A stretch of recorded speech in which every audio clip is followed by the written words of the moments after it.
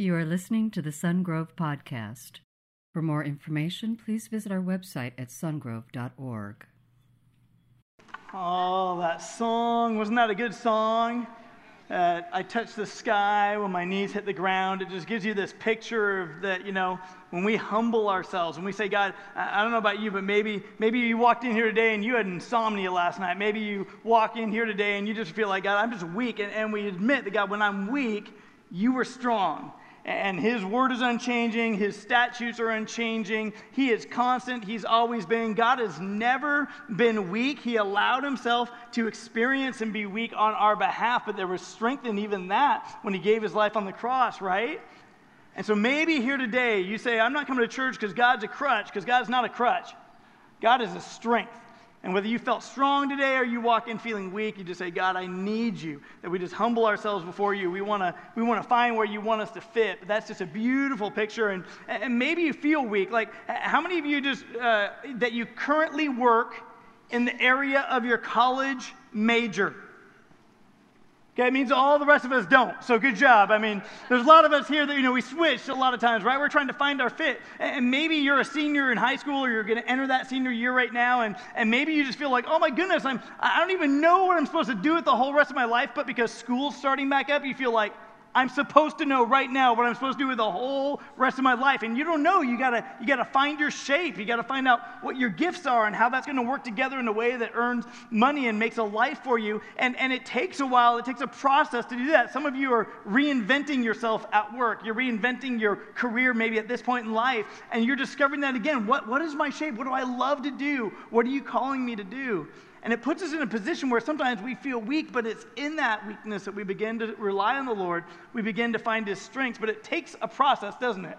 It's interesting because for me, I remember I started working construction when I was 15, and I just worked every summer for the same guy, and I switched 1 year to build my home church. I said, if I got to work construction all summer, and our church is in the building project, might as well work to build my church. It was kind of fun. So I switched companies and worked for them. But it was just interesting because that was a pretty decent fit for me. But in some of the off-season times, I decided, well, let me check into retail. How many of you work or have worked retail?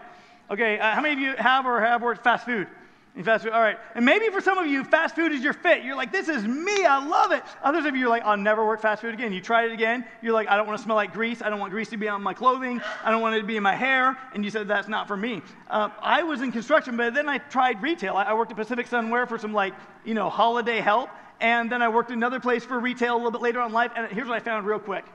I am not made for retail. It does not agree with me for who I am. Like my leadership style, my personality worked out pretty good because I was good with people across, from the register, and I could help promote and sell things.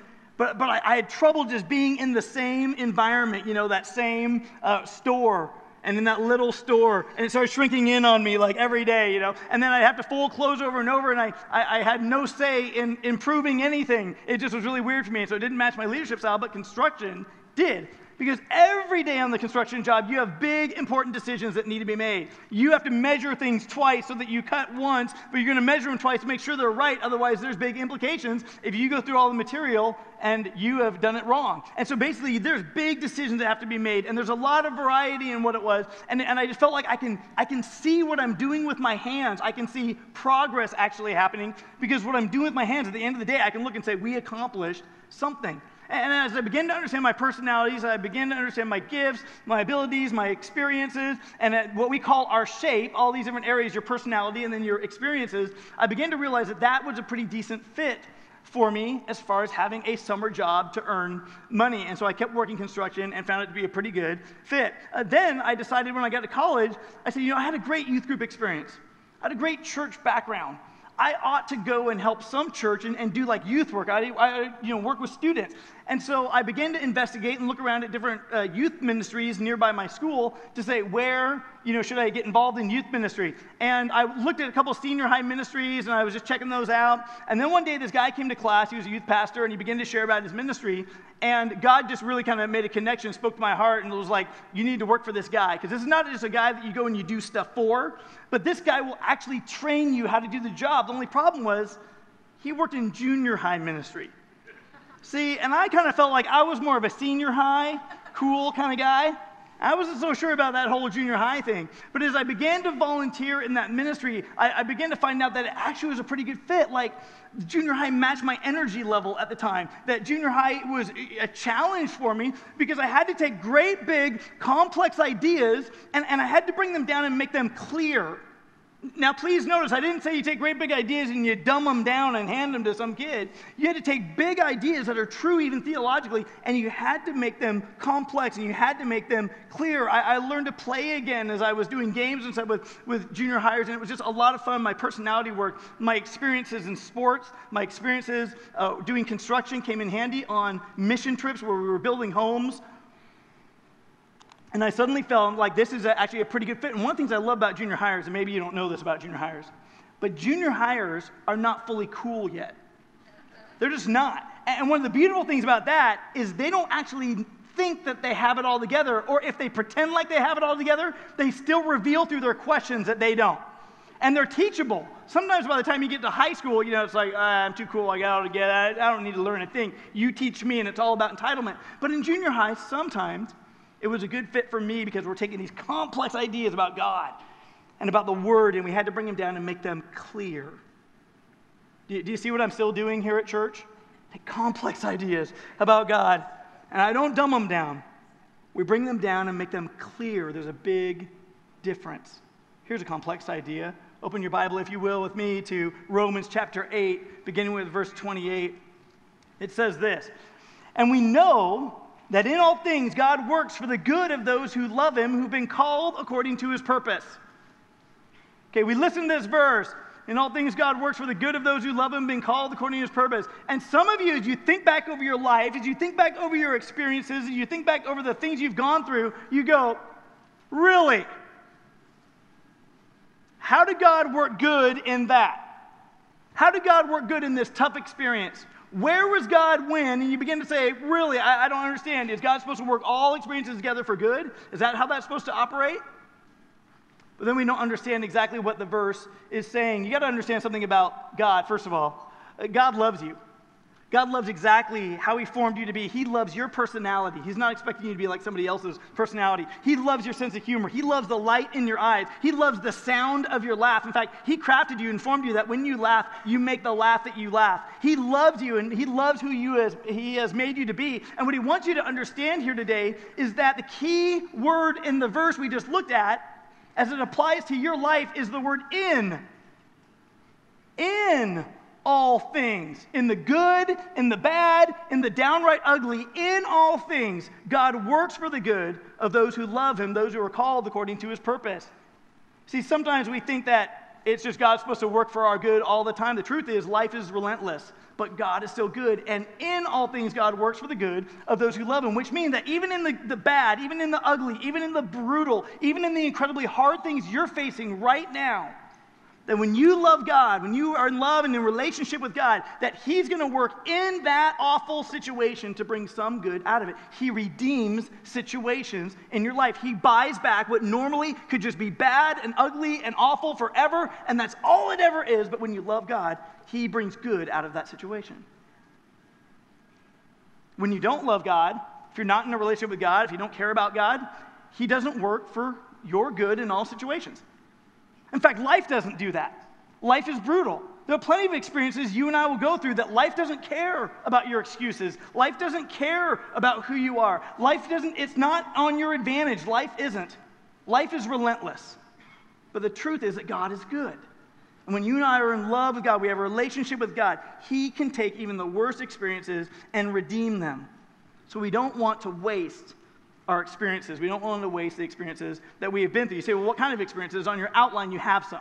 And if you're not taking notes today, I highly would encourage you to. It's in your program. But on your outline, you'll see a couple things. You and I have relational experiences. There have been relationships that you've had throughout your lifetime. There have been people you dated. There have been people you worked with. There have been people all around where you have relational experiences. There also are educational experiences.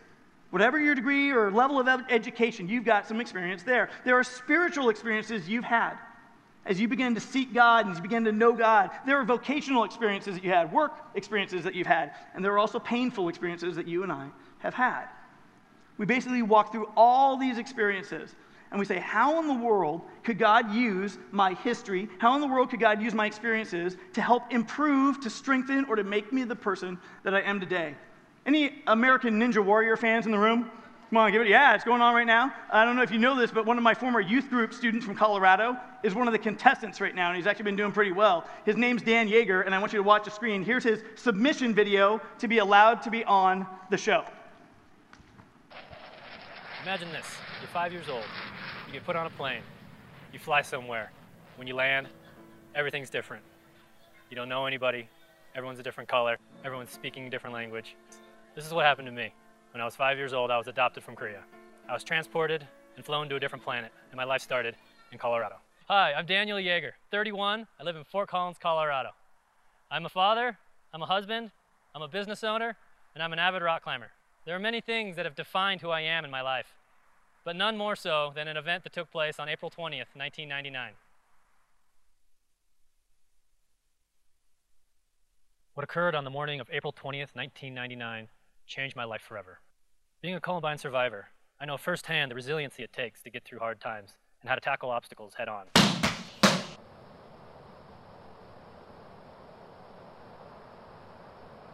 A little about me. I'm father to a beautiful wife, Sherry, and I'm a father to a beautiful I'm husband to a beautiful wife, Sherry, and I'm father to my son, Conrad, who's 4. He's everything to me, and I want to teach him everything I know. It's important to me that I translate everything that I've learned in the past and to help him in the future, and teaching him the resiliency it takes to get through tough times as well. Hi, I'm Noah Kaufman. I'm the Ninja Duck. I just want you to know that my buddy Dan Yeager is one of the most talented athletes I've ever seen. Hey, Conrad, get over here. And I think he's going to be one of the ninjas that can take it all down. Yeah. I'm actually kind of worried that he's doing Ninja Warrior. It's going to be tough to compete against him. This is my wife and I's hair salon. Let's go check it out.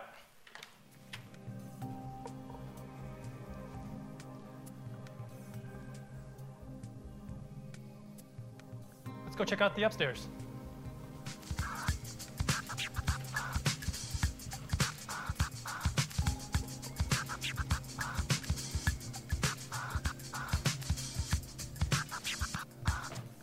Well, you guys coming or what? I have many skills that would help me on the American Ninja Warrior courses.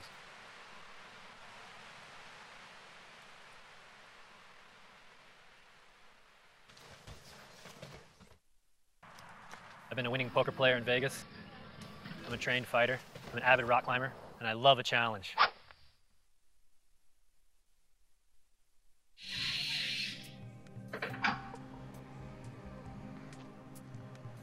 What? Even ninjas need to look good.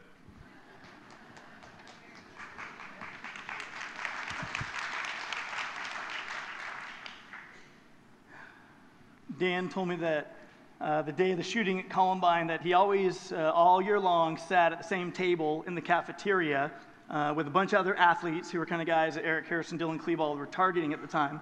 And he would always sit at the same table and with his back to the doors where actually Eric Harrison, Dylan Klebold came in.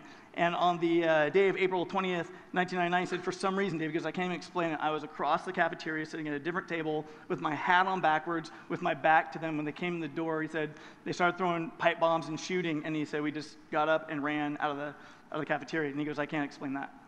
And a little while later, after the shooting, I'm just spending time with him. He's in our youth group. He's one of our guys. And so we're at Park Meadows Mall and Highlands Ranch, and we're walking through the food court. And it's, obviously it's like a cafeteria, right? We're walking through. It's busy. It's full of people. And a balloon goes off. And he just falls to the ground. That post-traumatic stress disorder kicks in and just to the ground. And I thought he was going to start sucking his thumb. I was going to pick him up and let's get out of here. Let's get out of here. And so we just totally left the mall and just walked with him and his family, walking through him, struggling with that post-traumatic stress disorder for some time. But you ask the question, how does God redeem something so awful as that? How does God use experiences like those in our life to be able to make us stronger? Are we supposed to just suppress those experiences? Are we supposed to shove them back and leave them there? Or does God want to do something more with the experiences in our life? See, we live in a world where we're very individualistic and we want to keep things a little bit private. And God is saying, listen, when I do something in you, I want to do something through you. And so he wants us to realize that when we're in the middle of tough experiences, not every time are we going to understand what God is doing. Dan would never look back at his time at Columbine and say, I understand at that moment that it was happening what it was going to develop in my life. He wouldn't understand at the time, would he?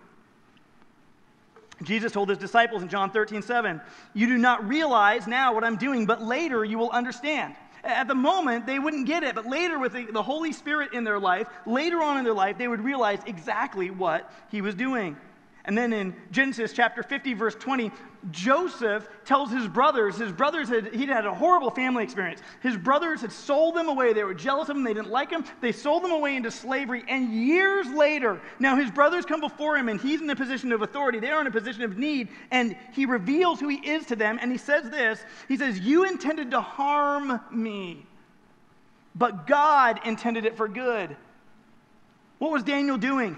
Daniel's just reflecting a life that says, no matter what bad experiences I go through, God in all things, even these hard, bad experiences, will work for the good of those who love him, who are called according to his purpose. And he reflects that back at those who once harmed him. See, God never wastes a hurt. You're not intended to suppress those down, to shove them away, to do those kind of things. God doesn't waste a hurt. We've got to extract the lessons. So not only do we embrace our experiences, but secondly, we extract the lessons. That God wants to basically help us understand what the process is later on that he's been doing in the experiences you and I have been through. 2 Corinthians chapter 13, Paul says, examine yourselves to see whether you are in the faith. Test yourselves. Do you not realize that Christ Jesus is in you? Unless, of course, you fail the test. What's he saying? You and I are to live an examined life. We're not just to be carried along by life, but we're to live an examined life, to look and say, what has been happening? Where am I being strengthened? What am I learning from the experiences? We need to extract the lessons that are found in different experiences that you and I have. And so we ask some questions, and we put them on your program right there. Number one, how did I fail? You say, I want to grow. Great. First way to grow is understand how you fail. You might not realize it, but you typically fail in the same way every time. When you think of your big experiences, when you think of the thing that keeps having control of your life, you're going to realize that you keep failing the same way every time. There is the same pattern that goes on up to the point where you fail. Internal influences, external influences, triggers that happen. You and I fail the same way every time. So we need to understand, what is it that caused me to fail? How I need to live and examine life. What is going on? Because if I can understand what the pattern is, then I have a chance at getting support, and I have a chance at changing that pattern so that I begin to experience success. How many of you know somebody who keeps going to job after job after job after job, and they keep losing job after job after job, and they can't seem to see it, but everybody else around them might be able to see it, right? It's helping. We got to live and examine life. How did I fail? Next, so you might ask, what did I like about that job? Or what did I like about that class? What did I like about that event? You begin to say, why did that match my shape? Why did I have such a good experience with that? Why did it match who I am? And you begin to live an examined life. You extract the lessons. And then you may say, well, what about that experience made me grow? What about that experience made me grow? Why did you grow in that? What were the things that made you stronger? What were the things for Daniel? What about the shooting at Columbine and that having to grow up in a very fast, short amount of time? What about that made him stronger? What about it made him a survivor? What made him resilient about that? What did it mean when he had to walk through survivor's guilt? See, the idea is this. It should be this way, right? That the longer we live, the wiser we become. Hopefully, some of us know people that the longer they live, it doesn't seem like they become any wiser, and they're confused, and they're like, I don't understand why I failed in this, or why this happened and that, and you're going, we do. You should have learned by now, and now you as maybe a son or daughter are having to counsel a parent above you and say, this is why you're a mess. And then you can say, this is why I'm a mess, because we all live messy lives, don't we?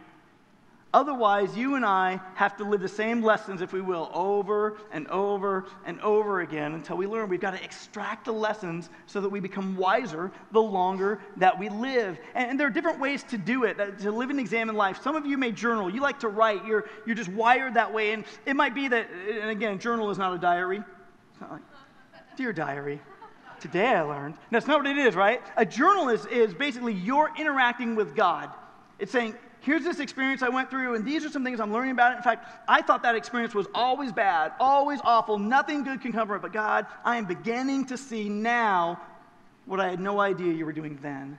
It's beginning to live an exam life. You might journal. Others of you, you might say, hey, I am so verbal. I want to interact with somebody who's a trained counselor, and you want to get some counseling and just be like, I need to work beyond this. I want to extract what lessons I learned from it, and so you might go get Christian counseling. Others of you might attend CR and just say, there's some areas where I've got to understand me better. So I got to understand my hurts, my habits, or my hang-ups, and so I'm going to go to CR. And maybe some of you are going to go like, now that I've gone to CR, I need to get into a step study where I actually work on changing the patterns that have caused some of these problems that I keep falling into in my life. And so you begin to realize and process with community, with other people, and understanding what that can look like.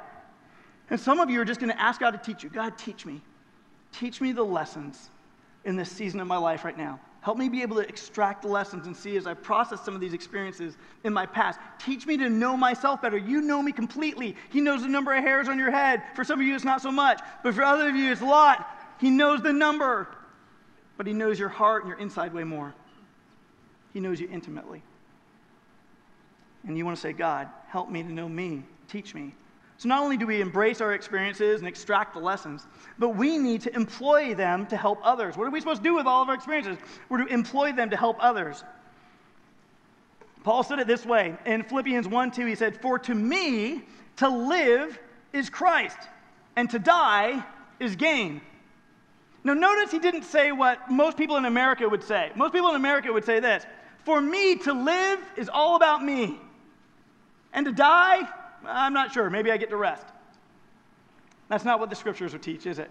And what Paul is saying, listen, the whole point of living, as long as I'm in this flesh, in this body, having experiences, using my shape, using my giftedness, what I want to do is, if I'm living, it's going to be for Christ. And should I die, it would be to gain. It would be for gain. I'm now in the presence of Christ. I'm freed from this body of death. That's what he's saying. He's living that way. It's not just hoarded all to yourself. It's really for the benefit of others. And so what do? You need to share your experiences. Now, this is what typically happens. If you're a parent in the room, what typically happens is your kids are going through something, and all of a sudden an experience pops into your brain, and you begin to give them the experience lecture. You tell them exactly what you learned and how you exactly understand what they're going through right now because you were once there yourself. They cannot picture that. And then, you begin to explain to them and their eyes glaze over and they put their hands on their hips and they give you that whole look and they're just like, now if you explain the same experience with a friend, they would be like, that is awesome. And they would learn so much, be taking notes or something. But with your kids, they're like, captive audience, they're just waiting for the car ride to be over. Thank you, right? We're to extract our experience and we need to employ them to help others, but there are times that sometimes our kids feel like we all of a sudden pull out this experience that we never heard about before right at that moment, and we need to extract the lessons and help our children understand that in the experiences that they're going through, God is wanting to teach them lessons. He's wanting to grow them where they're at, and we can come alongside and be like, I am so excited to discover what lessons God wants to teach you in this experience. See how different that would be to your teenage son or daughter? How different? God loves you that much. He wants to do it, and we come alongside and use our experiences to employ others. But there's other people, you got to find out the appropriate place to share your experiences. For some of you, you basically just got to realize that you need to use these for the benefit of other people, that God is going to make a message out of your mess. And some people may say, well, that sounds a little cliche, but here's the truth, that sometimes the people who have impacted you the most because they didn't live a perfect life. They lived a bit of a messy life, and their authenticity and transparency about their worst failures, their biggest mistakes, were the things that impacted you the most where you're at. And yet in our culture, we want to say, well, I want to be a little private. I want other people to understand where I am and what I'm going through. At this time, God wants you to employ them to help others. Some of you need to share your testimony. You've kind of told your story a little bit about how you came to Jesus, but you've not written it down or shared it in a way where in a very short amount of time, you can share your experience with Jesus in a simple 2-minute illustration with somebody else. You need to finish your testimony. Some of you have been through CR. You need to finish your testimony. You've gone through a step study. You need to finish your testimony because God wants to do things in you and through you. And some of us in this room, we will resist volunteering because we think, if I get more involved in the church, if I volunteer and use my shape, then people are going to get to know the real me. And you're afraid because you're messy. But I got to tell you, we're a messy church. The whole point of the church is not for the perfect. They don't belong here. The church is for the perfected, those who, because of Christ's perfection, have been imparted to us as we are messy people.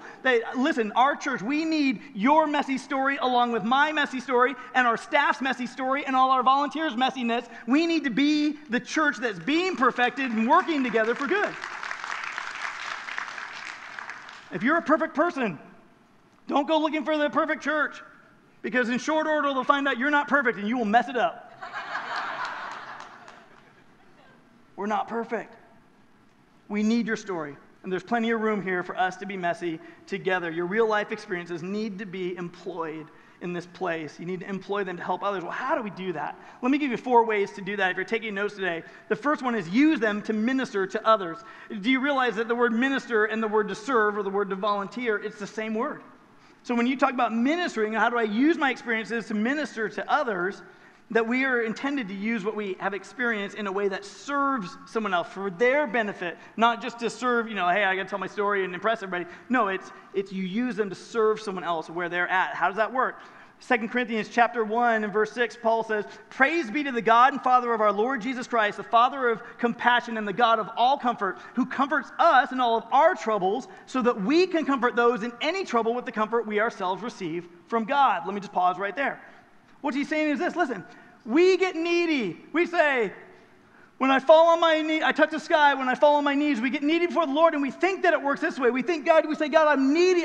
God, right now, I need strength. I feel weak. And God, I need your comfort. And what happens is we come before the Lord and say, God, comfort me. And so God brings comfort to us, and we say, thank you so much. And we think we're supposed to keep it all for ourselves. And Paul says, no, listen, just in the same way that believers across the world share in sufferings, they also share in comfort. So when God comforts us, he intends to do it to say, listen, I comforted you. Now you take that comfort and you extend that comfort to someone else, and they'll receive it as if it's the comfort of God, just like when the right person came alongside you at the right time and gave a right word and gave a right relationship to you at the right time, that you knew that was not just this person, that God sent this person in your life. That God is saying, listen, when I give you comfort, it's intended that you share comfort to others in the same way that when suffering comes in our lives, we share that together. Your credibility goes way up when somebody discovers that you have similar experiences, right? I mean, that's how we learn, right?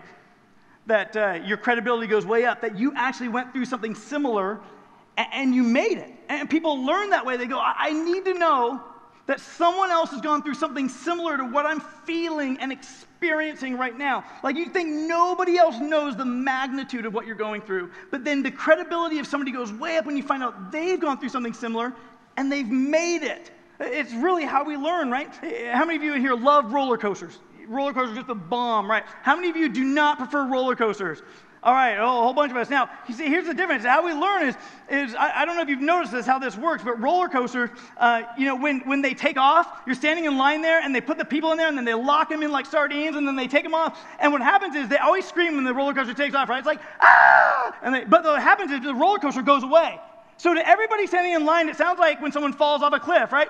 Ah!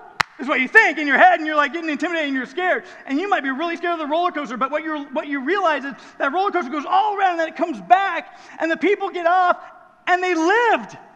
And you say, whoo, you think, why didn't they just park the roller coaster and let people off somewhere else where we don't see them? They know that you're afraid in line.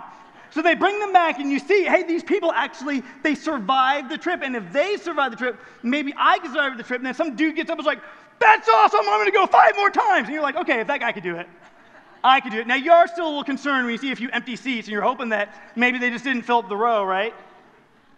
But that's how we learn. When you and I learn that someone's in grief, that they've lost somebody significant in their life, they begin to say, well, if you made it through, maybe I can make it through. When someone else has gone through an ugly divorce, and you're in the middle of it, and you say, well, if they made it through in that, maybe there's hope for me. When you realize that somebody else has been diagnosed with cancer and that they've struggled through cancer and that they're a survivor of cancer and it might be in remission, and it certainly changes your whole outlook on life when you've gone through an experience like that. And when you get diagnosed and it seems like life has come to an end because of that diagnosis, and you see that someone else has survived, maybe you too could make it through, what happens when you're widowed, what happens when you're separated. We need the example of other people. We're to use our experiences to minister to others. When you are a business person and you incur a huge financial loss, when you're a person and you just say, hey, we just didn't spend well and we're in huge debt, when you realize that you're not alone, that there's other people in those similar experiences and they've worked it out, they've made it through, they didn't come to the end of their life, then you realize, well, maybe I can. Maybe I can too. So we need to use our experiences to minister to others. And then we need to use them to motivate others. What does motivate mean? Motivate basically means get them in motion. Because we get paralyzed, right? We get paralyzed by fear. And what I've heard is this, that a lot of times people will take the acronym of FEAR, and you know what it stands for? False evidence appearing real. But what happens? We're afraid of like the worst case scenario, and it's nothing close to that, but we're too close to it. We can't see it any other way, and we're paralyzed by fake evidence, false evidence appearing real. And sometimes we just need someone else to come along and help us see with clarity. Someone to come along and help get us in motion because we're paralyzed by our fears. So Paul says in 1 Thessalonians, therefore, encourage one another and build each other up, just as in fact you are doing. We're to build one another up, not just take our experiences, keep them all to ourselves and say, thank you, God, for building me up. But now being built up, we're to build one another up. Our experiences are needed in the body. Do you realize that? That your experiences are needed in ministry to other people here. And when we hold them close to ourselves,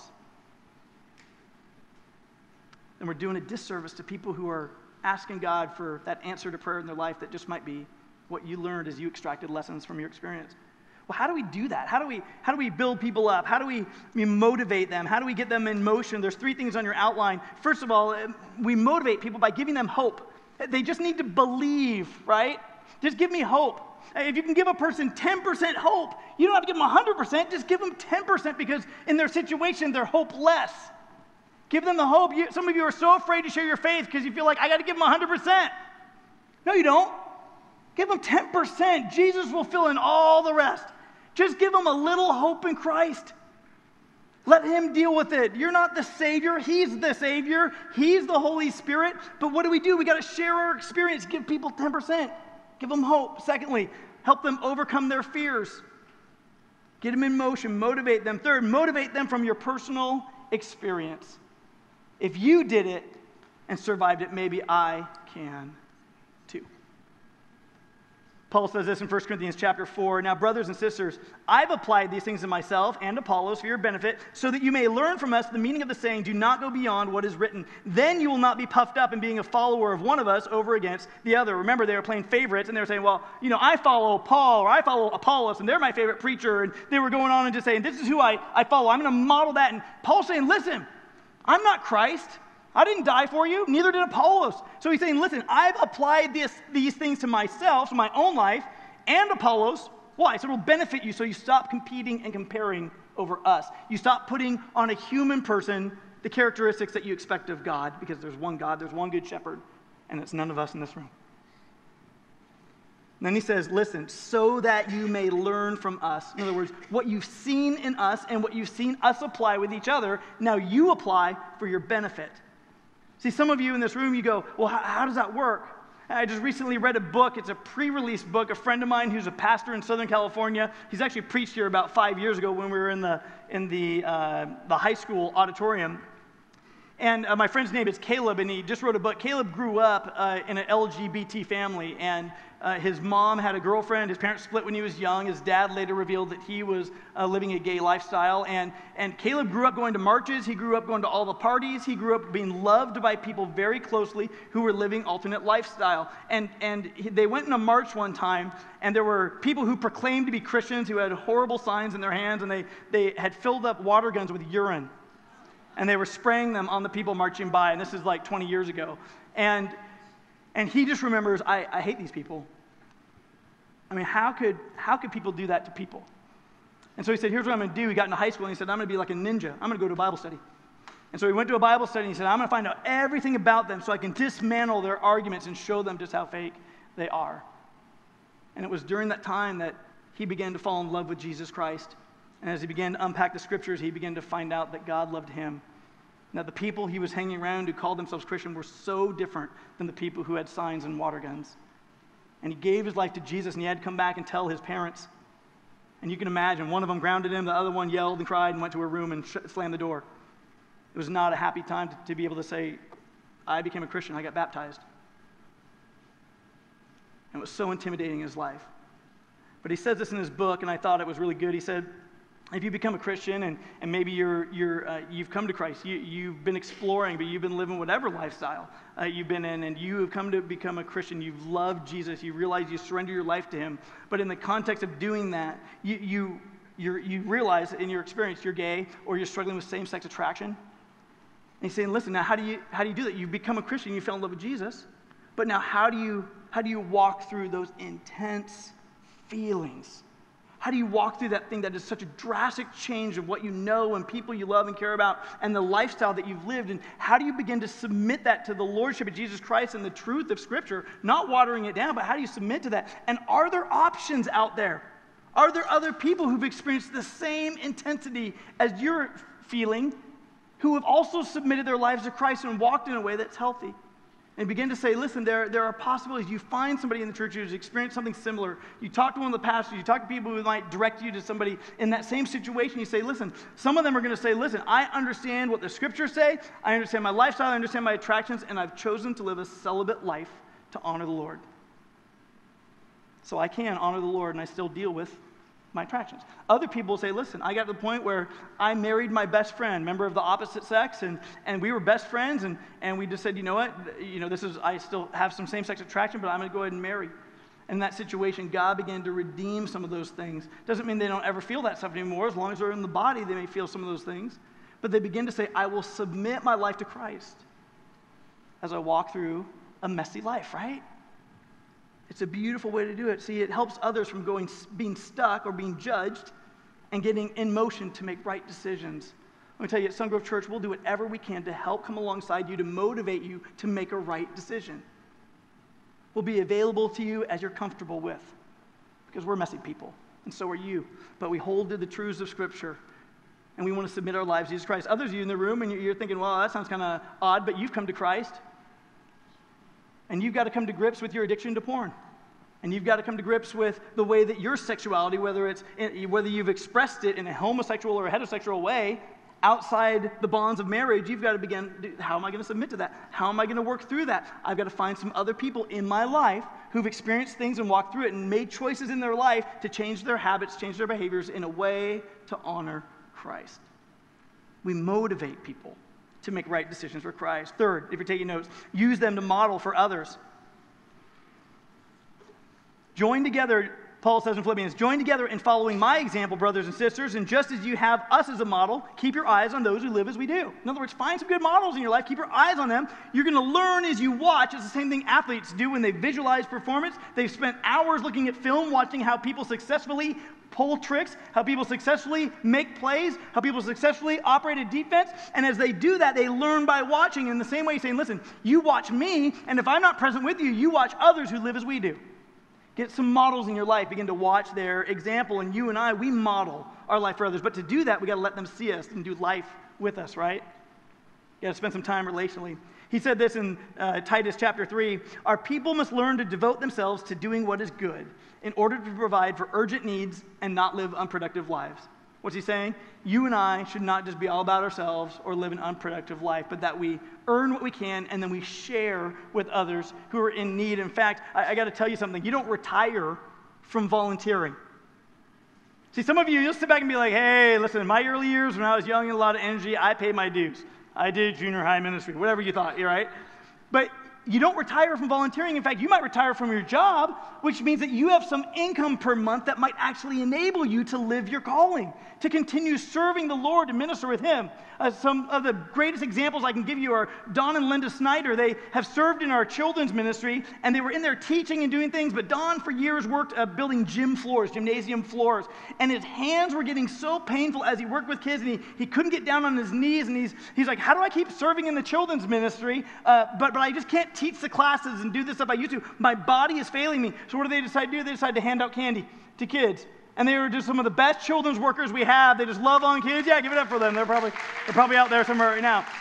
They've been loving on your kids. They just are such a warm and welcoming thing, and they give the candy out that the children's ministry provides for them to give the candy out. So they're like, I can't do maybe the extent of what I did, but I'm going to continue. You don't retire from volunteering. You continue to live your calling. Use them as a model to ourselves, huh? Amen? Awesome. And the last thing we do is we use them to mentor others. We use them to mentor others. John said this in 1 John 1:3. John, an eyewitness of Jesus, by the way, later in life said, we proclaim to you what we've seen and heard, so that you may also have fellowship with us, and our fellowship is with the Father and with his Son, Jesus Christ. He's saying, I'm an eyewitness to the life, the death, the burial, the resurrection of Jesus Christ. And now, as an eyewitness, I'm telling you, I don't just keep it to myself and say, there's a real God, and then just keep it to himself. He's saying, no, what I'm supposed to do is take what I've seen and heard, and I'm telling you for your benefit, so that you may also serve and love Jesus Christ. When you mentor somebody, they want to know three things. It's there on your outline. They want to know what's my role, my goal, and my soul. What's my role? What am I to do in life? In other words, what's my identity? Who am I? Secondly, what am I accomplishing in life? That's my goal. What should I be accomplishing? What big things should I have going on that I need to be motivated to that currently maybe I do not? And third, who am I to become in life? What about my inner man? What about my inner woman? Who am I to become? You know, when I worked with young adults, we worked, and I understand the limits, I understand the limits of the pulpit. I understand that it's when you go deep with people in their lives that you really make the greatest impact. And I've been preaching for a couple of years to young adults, and then finally I just was like, okay, I'm starting a men's group. I will walk any of you guys into manhood. There's no sign up. You got to come find me. And we just walk, and we begin to work with these guys and walk to manhood. They're some of my best friends. But what do they want? We found that the hook, particularly with millennials, is that they want to know who's going to walk me into manhood, who's going to walk me into womanhood. Because our culture has separated everything. We separate so much, right? We don't get the older people with the younger people, and we separate all. Your greatest wisdom is going to come from your peers. Not. Sorry, get somebody older than yourself. Ask them. They've got more life experience. They've seen things from a different perspective. They have a higher 30,000-foot view compared to us when we're in our young adulthood, right? We need one another. You might say, oh, how do I get involved in mentoring at Sungrove Church? When a person makes a decision for Christ on the weekend, they give us their information. What we do is we pair them up with somebody who will walk them through a booklet called Operation Timothy, and it's just the foundations of faith in Christ. It helps them understand the decision that they made. They'll meet at Starbucks or wherever, and they'll just be able to start going through that. You can mentor somebody for just a very short amount of time, maybe 6 or 12 meetings, depending on how you want to set it up. Maybe for you, it's you get involved in the women's mentoring. And you say, hey, I want to either be a mentor or I want to be a mentee. And we have a women's ministry that deals with that very strongly. They do a great job. You might say, I want to mentor an underprivileged student at Franklin Elementary School. And so you get together with Shoulder to Shoulder, we talked about last week, and you begin to mentor them. Maybe for you, you're saying, hey, I want to mentor in the kids ministry, in the youth ministry. Maybe some of you in the room, you're saying, hey, we're looking, by the way, at developing a men's ministry this year. And we're identifying what's that identity piece and then the mentoring piece, the formation piece and that. And you may say, hey, I want to be a part of that. When that thing launches, I want to be a part of that and how God would use it to grow me and then let me, having grown, be able to impact other people. You can mentor. You might want to work with our young adults. You might want to work with our kids, our youth ministry. Proverbs 25:12 says, like an earring of gold or an ornament of fine gold is the rebuke of a wise judge to a listening ear. Question is, do you have a listening ear? When people come and say, Dave, I need advice. And then I come and I'm like, okay, what do you need? And I tell them, and they just kind of look at me with a blank stare, and then they tell me everything about their whole problem, and they're not teachable. Man, the person who comes in is like, hey, I need some advice, and you say something, they like pull out something, they write it down. You're like, whoa, they're serious about this, right? It's way different in how they hear. Let me ask the question, when you ask people for advice, how willing are you to be a listening ear? Job said, I thought age should speak, advanced years should teach wisdom. Let me tell you, are your years advanced? You should teach wisdom. Later he said, ask the former generation and find out what their ancestors learned. Right? There's value in getting the generations together. Find out what someone else here did. You might be in a situation where you're living together. You know you're living in some sin right now, and you like your living situation, but you realize it's not right. It's not a right thing that we're doing, and God wants us to make some tough decisions and do things right. And so find somebody who's been in that situation to go, we were living together, and then we had to make some changes, and integrity was costly. But integrity bought us what money can't: honor from God and self-respect. And they begin to see that as I began to make tough decisions in my life and honor the Lord, there is such an internal impact there. And they understand the huge emotions that accompany making some right decisions. Help you overcome your fear and motivate you. If you're young in this room, let me just tell you, Paul told Timothy this. And I think we pass it on to you. He says this, you can be an example. Don't let anyone look down on you because you're young, but set an example for the believers in speech and conduct and love and faith and purity. Some of you are here today, and you're the only member of your family who comes to church. And you are modeling for people older than you. Maybe it's your mom, maybe it's your dad, and you're modeling for them what it looks like to live a life where you are following Jesus Christ in a messy way. And they're watching.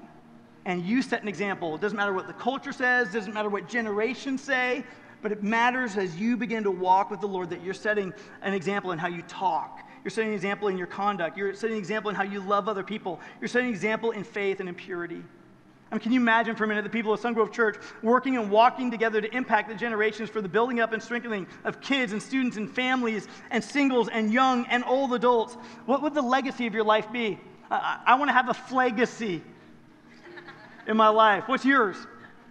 Want to have a legacy. What do you want to do? It's so interesting. Dan Yeager, who basically was there on the video, when we were doing youth group, he was an early high school student, and we did an advanced backpack trip. And so he's got this huge backpack, and we do an amazing trip. We basically go from we do 3,000 feet of elevation gain in a little over 6 miles, and it's a brutal thing. We had to pick up dogs, certain parts of the trail, because the dogs couldn't make it up, parts of the trail. That's how, and we have huge backpacks on. And then we get up there, and then we hike some 14,000-foot mountains once we're up there on some of our day hikes. And we're on this advanced trip, and we get up there at 11,500 feet, and we get to this lake, and then it's got this cliff that drops off, and it looks down about 2,000 feet, and it's beautiful, and we're so tired, and we're feeling the effects of the altitude. And Daniel goes over, sets down his big pack, he unzips the top, he pulls out an entire watermelon. And he breaks it on a rock, and he starts sharing it. Just because he could. Oh, to be young again, right? Some of you have been carrying around a watermelon. You've got a lot of experiences. It's time to break it out. It's time to share it. It's time to be the church, because there's a world that exists without hope right now. And the progresses of the world don't give us more hope. But there's hope in Jesus Christ, and there's hope in the life experience you have. So I would encourage you, volunteer, discover your shape, live for something greater than yourself. But the first step is knowing hope. Will you pray with me? Jesus, we're so grateful that you're here with us and that you love us. God, I know that in this room right now, there are some who've never given their life to you. There are some who need you desperately. And God, I know we're pushing the time here. We're going over, but I want to slow down right now for this. That if there's anybody in the room who just says, today is a day I need Jesus, and you'd like to submit your life to him, you'd like to give your life, that there is hope for the forgiveness of your sin in Christ. There's hope of new life in Christ. If you'd like that in your life, then you pray a prayer where you're seated right after me like this. Jesus, today, I give my life to you. I ask you to come into my heart, make me a new creation. I believe that you died on the cross for my sin, that you were buried in the grave, that you rose to new life, and that you are God. And so today, God, I'm saying yes to you. Thank you for listening to the Sungrove Podcast. For information on Sungrove Church, visit our website at sungrove.org.